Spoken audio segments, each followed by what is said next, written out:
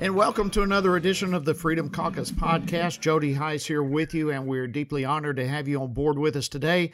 Really looking forward to the program today and being able to bring this with you. As we all know, there's a lot of focus right now on pro-life movement, the pro-life march that the president himself is involved with, and of course activities going on all over the country in different cities and towns and municipalities.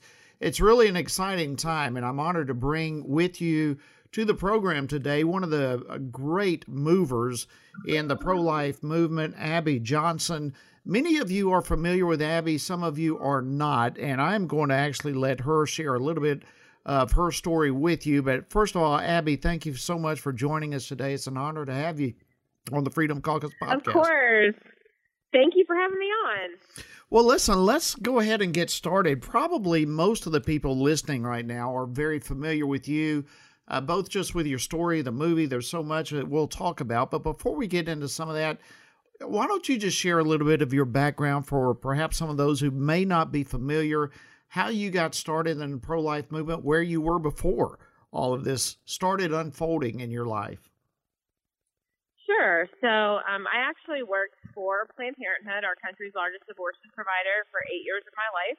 I was a clinical director there, ran one of their abortion facilities, and I ended up leaving in 2009 after a few things happened. One, I was encouraged to double our abortion quota, a certain number of abortions that we had to sell to the women coming in, which was bothersome for me. I mean, I really believed that our goal was to reduce the number of abortions. So I just didn't really understand why we were doing that. And so that was problematic to me. But ultimately, I ended up leaving in October of 2009 after witnessing a live ultrasound-guided abortion procedure where I saw a 13-week-old baby fight and struggle for his life against the abortion instruments. And I knew then that there was life in the womb, that there was humanity in the womb, and that I was on the wrong side of this debate.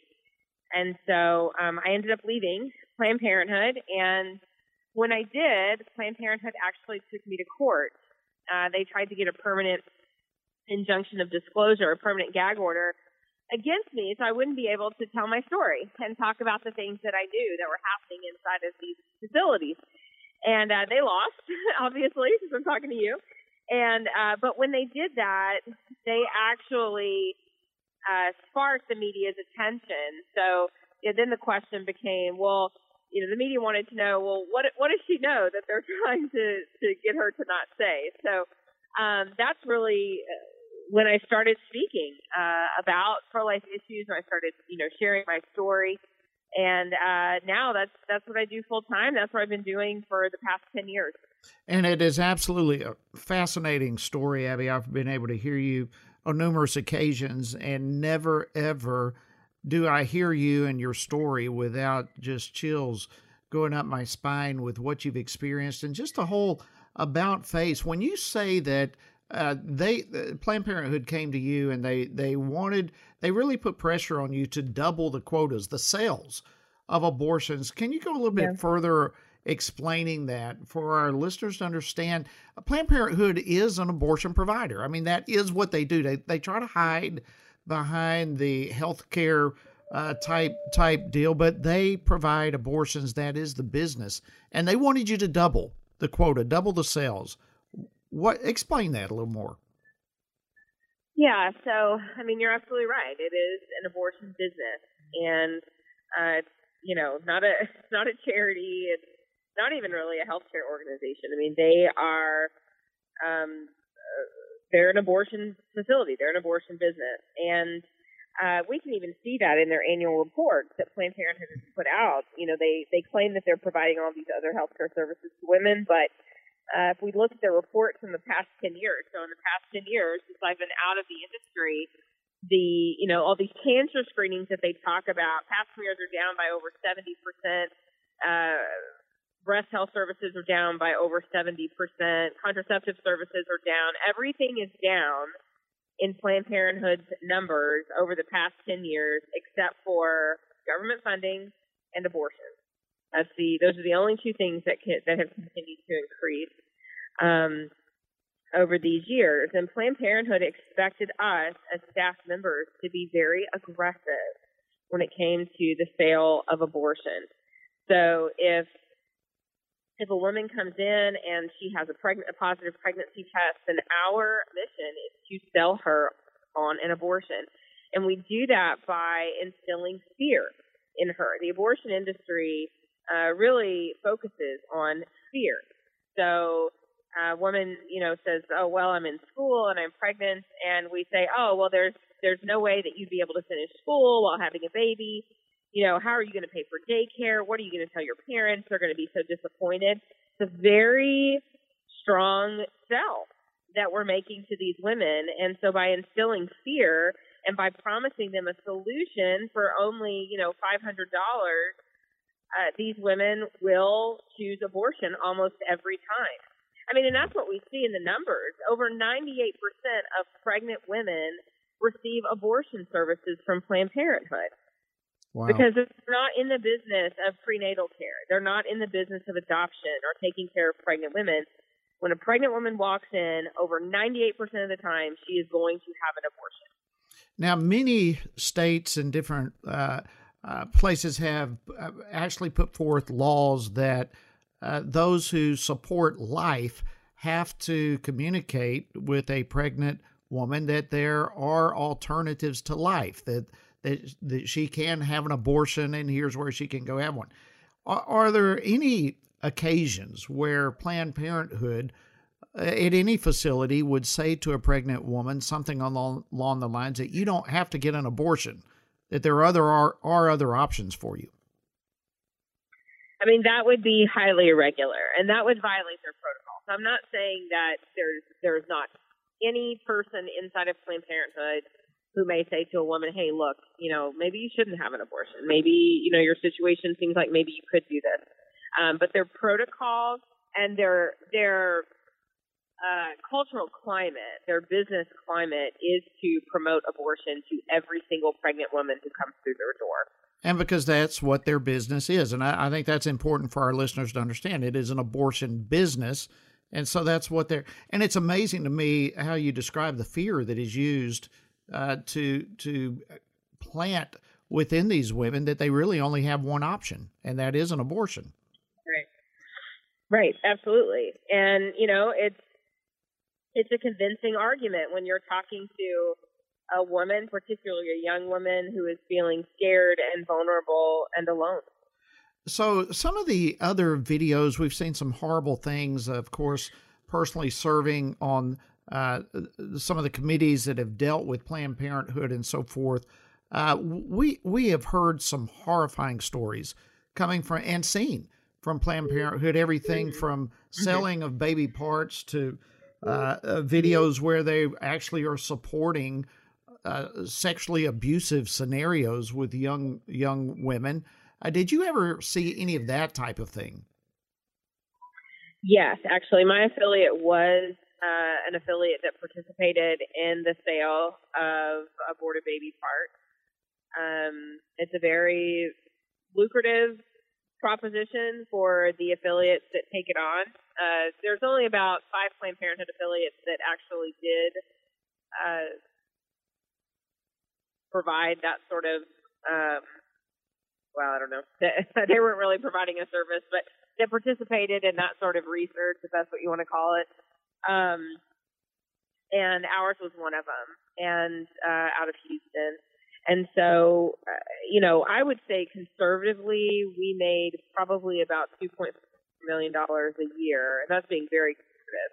That's about amazing. $2.4 million a year just off the sale of aborted babies. Unbelievable. And people need to realize that that is indeed a part of the strategy for Planned Parenthood across the board. Let's transition now into a little bit of what you're doing now. Now, you came out of the heartbeat, the epicenter, if you will, of the Planned Parenthood industry, the abortion industry, and now your whole message is about life. Explain a little bit of what you are involved with now. What do you do to preserve life?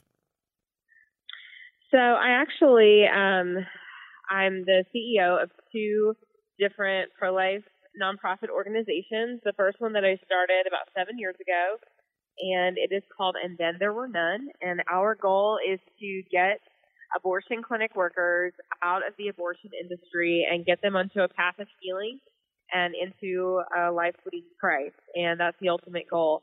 But we also want to utilize and leverage the information that they have from working inside of these facilities to protect the unborn. So we want to use that information to help shape public policy.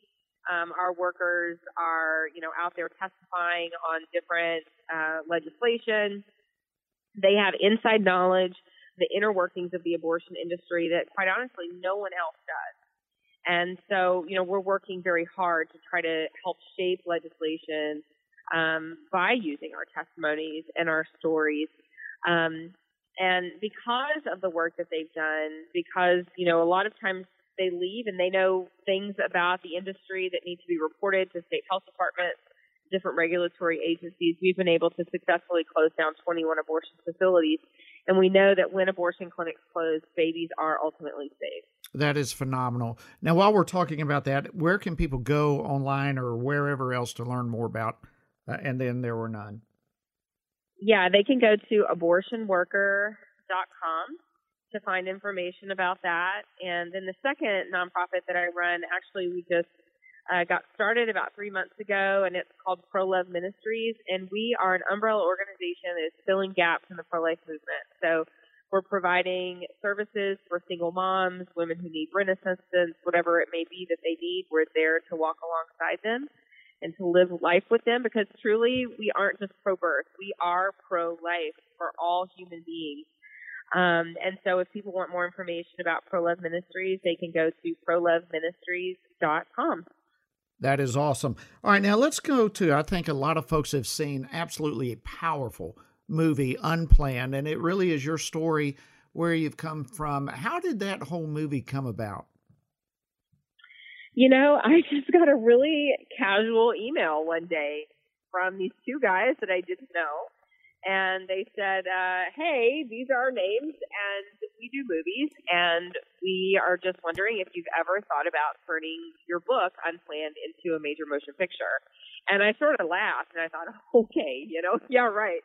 And I looked at their names, and I realized that they were the two guys that directed and wrote God's Not Dead. And I thought, okay, maybe these people are actually serious. And so we started a conversation with them and really felt prompted by the Lord that this was something that we were supposed to do. It wasn't about making Abby Johnson a household name. It was really about helping people understand that redemption, forgiveness, it's available for every single person. And to really show people that it's okay to change your mind, even if it's on a really important issue, even if you've been wrong for a really long time, it's okay to change your mind.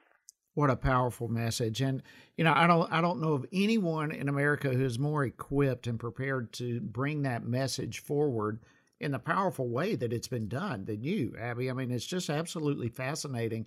Where do you see the pro-life movement in America these days? Where is it going? It seems to me everywhere I go, it seems to be building momentum. More and more people understand through technology and so forth that it's a baby in the womb. It just seems like there is a great movement to support and push forward pro-life causes in virtually every state. Where do you see it?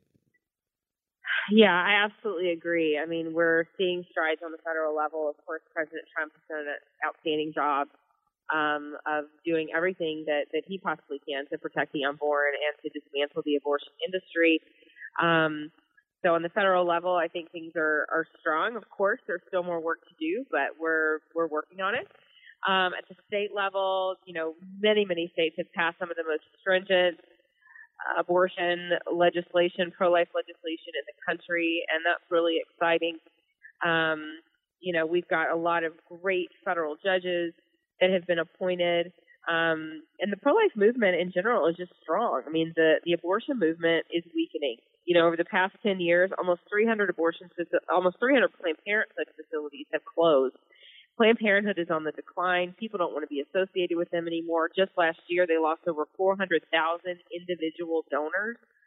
Wow. They are losing steam. And, in the meantime, the pro-life movement continues to grow. We have more and more people standing on the sidewalks, reaching out in love to women who are considering having abortions, who have abortion appointments. We have helped 555 abortion clinic workers leave the industry and turn to the pro-life movement.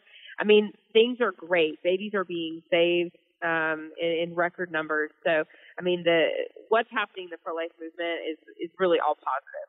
It really is. And I literally, and I'd be interested to know your opinion on this, but I literally see the possibility of having Roe v. Wade overturned. I mean, from the movement that's happening in individual states and on the federal level, the appointment of judges that we have, the entire shift seems to be strong and getting stronger with each passing year. Do you have that in your vision? Do you see that day coming?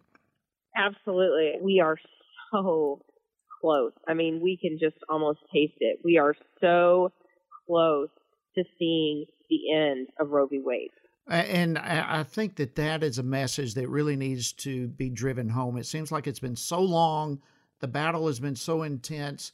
Many of us, and I have been on this for decades, and you get tired. Mm-hmm. And to hear that it could possibly be overturned is a breath of fresh air on the one hand, but it's almost hard to grasp for others. And I think it's important for people to hear from you and others that we really are so close. And you look at the occupant we have in the White House, President Trump, how surprising he has been for so many, arguably the most pro-life president we've ever had in this country. What a remarkable job he's done on the entire pro-life movement.